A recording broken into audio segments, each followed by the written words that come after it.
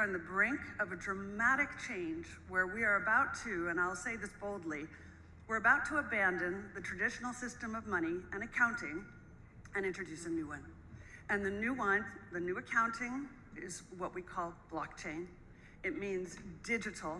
It means having a almost perfect record of every single transaction that happens in the economy. Hey everybody, welcome to the Build Young, Grow Wealthy podcast. My name is Walida Shree. In today's episode, I want to share with you my notes from the World Government Summit 2022 on Are We Ready for a New World Order? In addition to my notes, I'll be giving commentary as well as supporting my opinion with research so that you can understand how the world orders are changing and how that's going to impact your money. Without further ado, let's get into this. So the entire conference was over 6 hours long, so I am not going to give you 6 hours worth of content today, but I do want to share with you my notes from the first session, which was about 40 minutes long. And there were 4 speakers, and there was a moderator who asked questions regarding the question, are we ready for a new world order? And so I want you to hear the responses of each speaker by hearing my notes that I have here. But as always, be sure to go back and do your own research.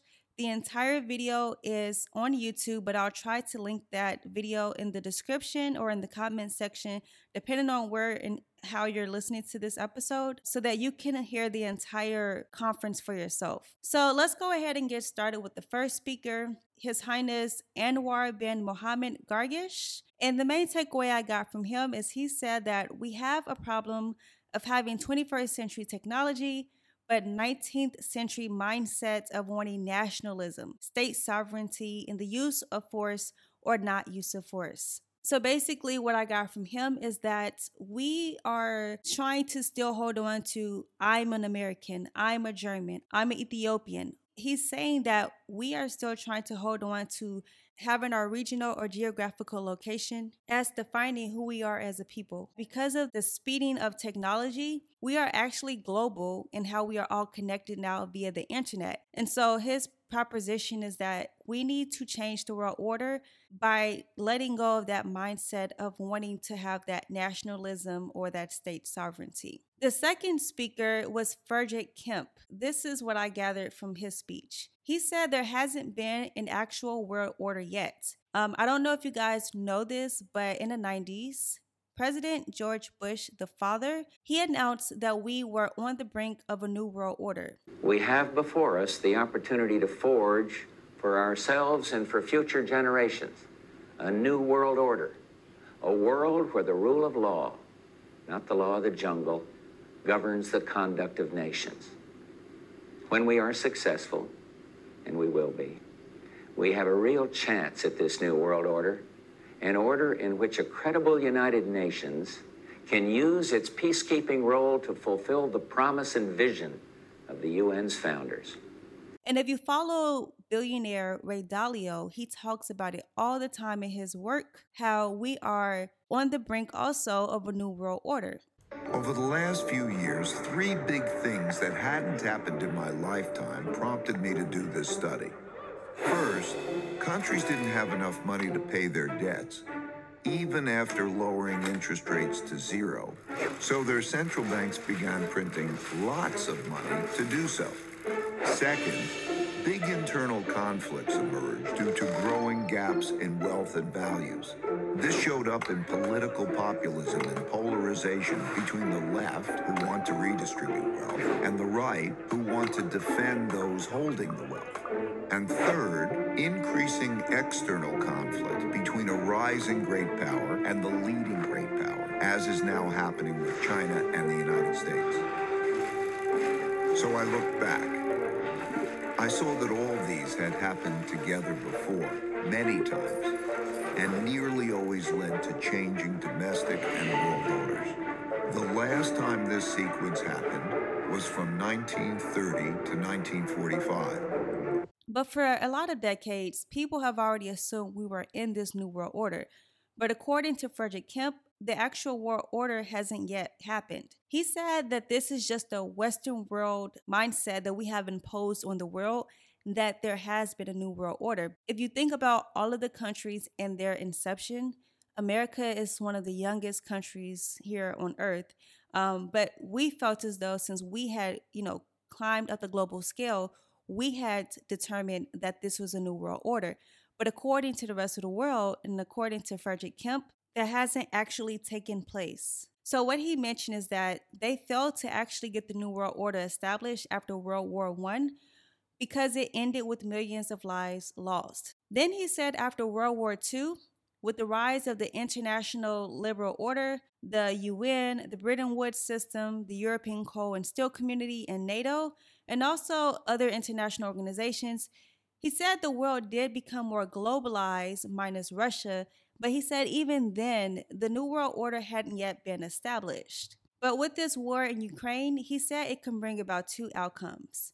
It can either A, bring in an era of darkness, or it can bring in an era of enlightenment and prosperity. War orders are a set of rules that countries agree to play by. So that is why, if you're following the news, it's always like a band of countries together versus another band of countries. He said that the balance of power is over where a neighboring country can be subjugated, as in the case of Ukraine and Russia.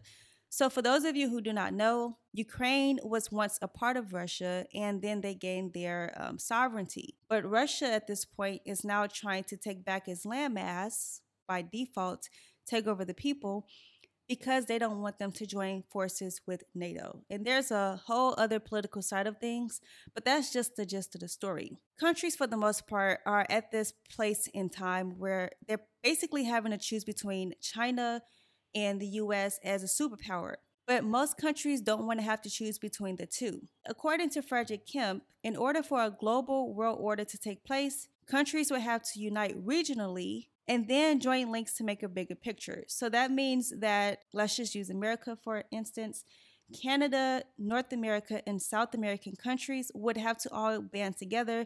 And then you'd have to get all of the Asian countries, all the African countries, all the European countries to band. And once you do that, then you can kind of unite to make a bigger picture.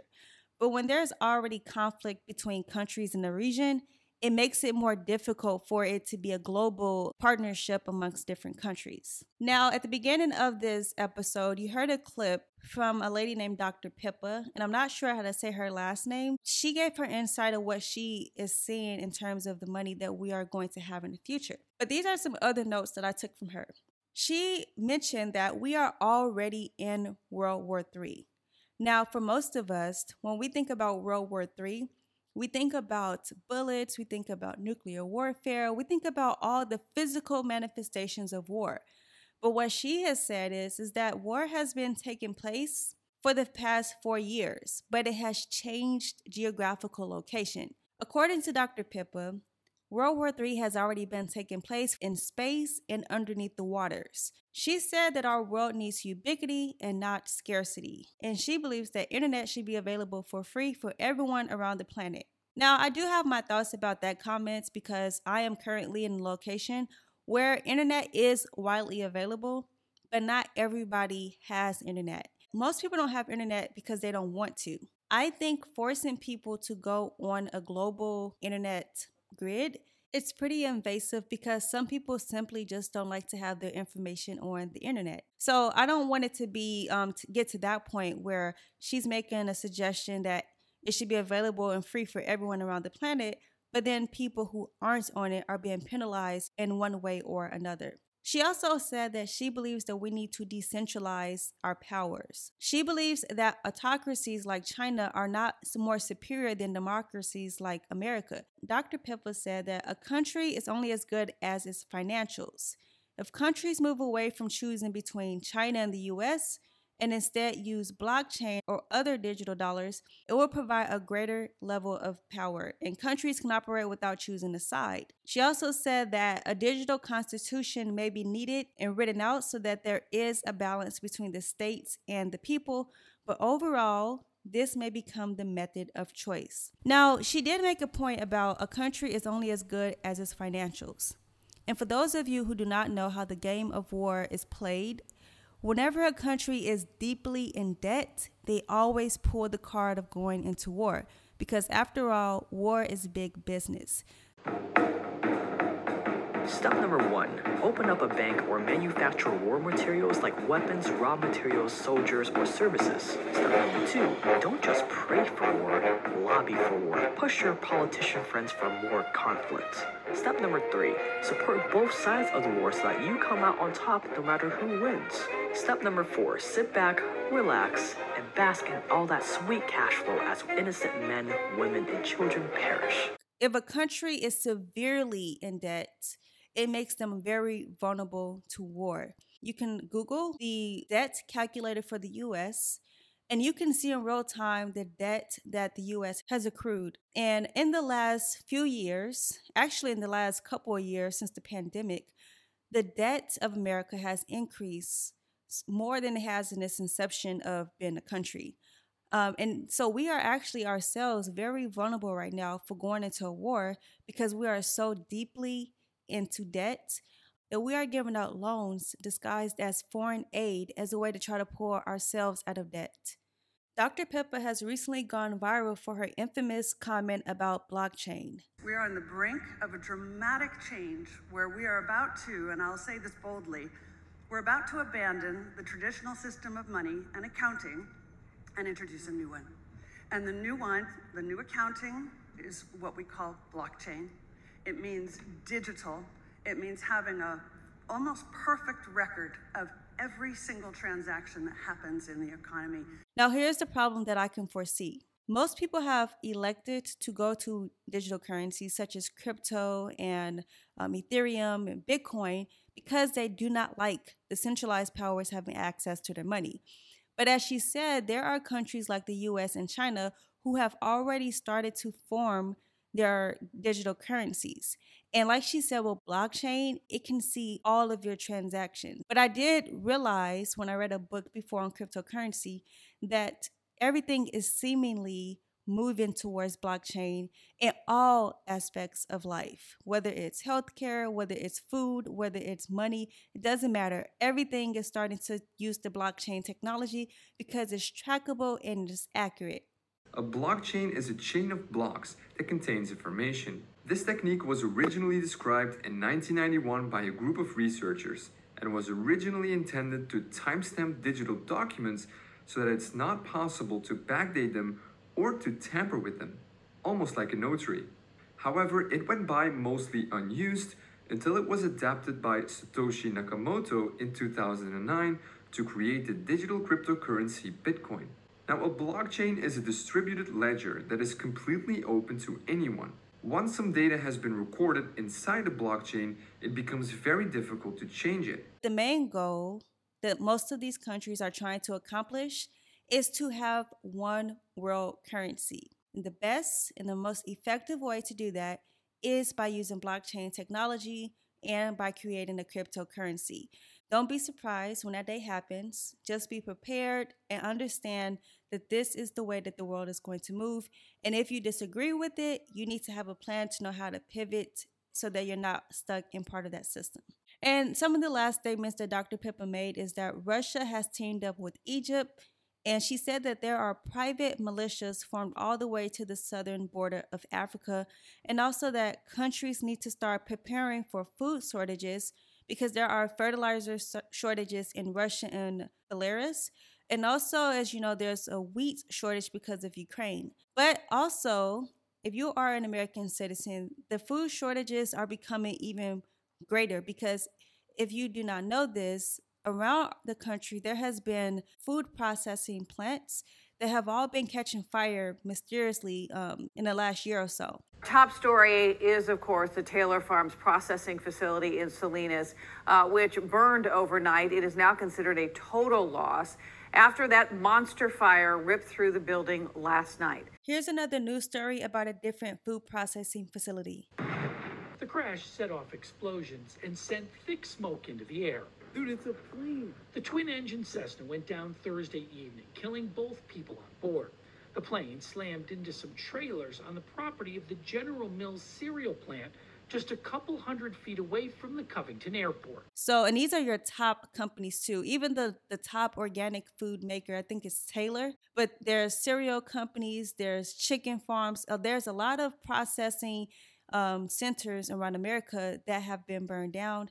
Some people claim that it's not intentional, but whether it's intentional or not, that is accelerating the food shortages that are already happening because of oil prices, fertilizer shortages, and because of shortness of wheat being delivered from Ukraine. And our last speaker was Dr. George Friedman. So basically, in short, what he said is that we love nostalgia, but we are no longer going back to the way things were. And a lot of us, at the beginning of the pandemic, we all said, I can't wait till things go back to normal. But what Dr. George Friedman basically is saying is that that's never going to happen again. From here on out, everything is going to change and look different than it did yesterday. He also said that Russia is not a superpower, and he acknowledged Russia as a nuclear power. And lastly, he says space warfare is how countries are going to start fighting. And like I said, Dr. Pippa has already said that it has been happening in the past 4 years. We just haven't heard much about it. So the question again is, are we ready for a new world order? And they all could agree to say, not yet, but we are at an inflection point. So that's all I have for today. If you like this podcast episode, please be sure to leave feedback, subscribe, and share this episode with a friend. And until next time, I'll talk to you later.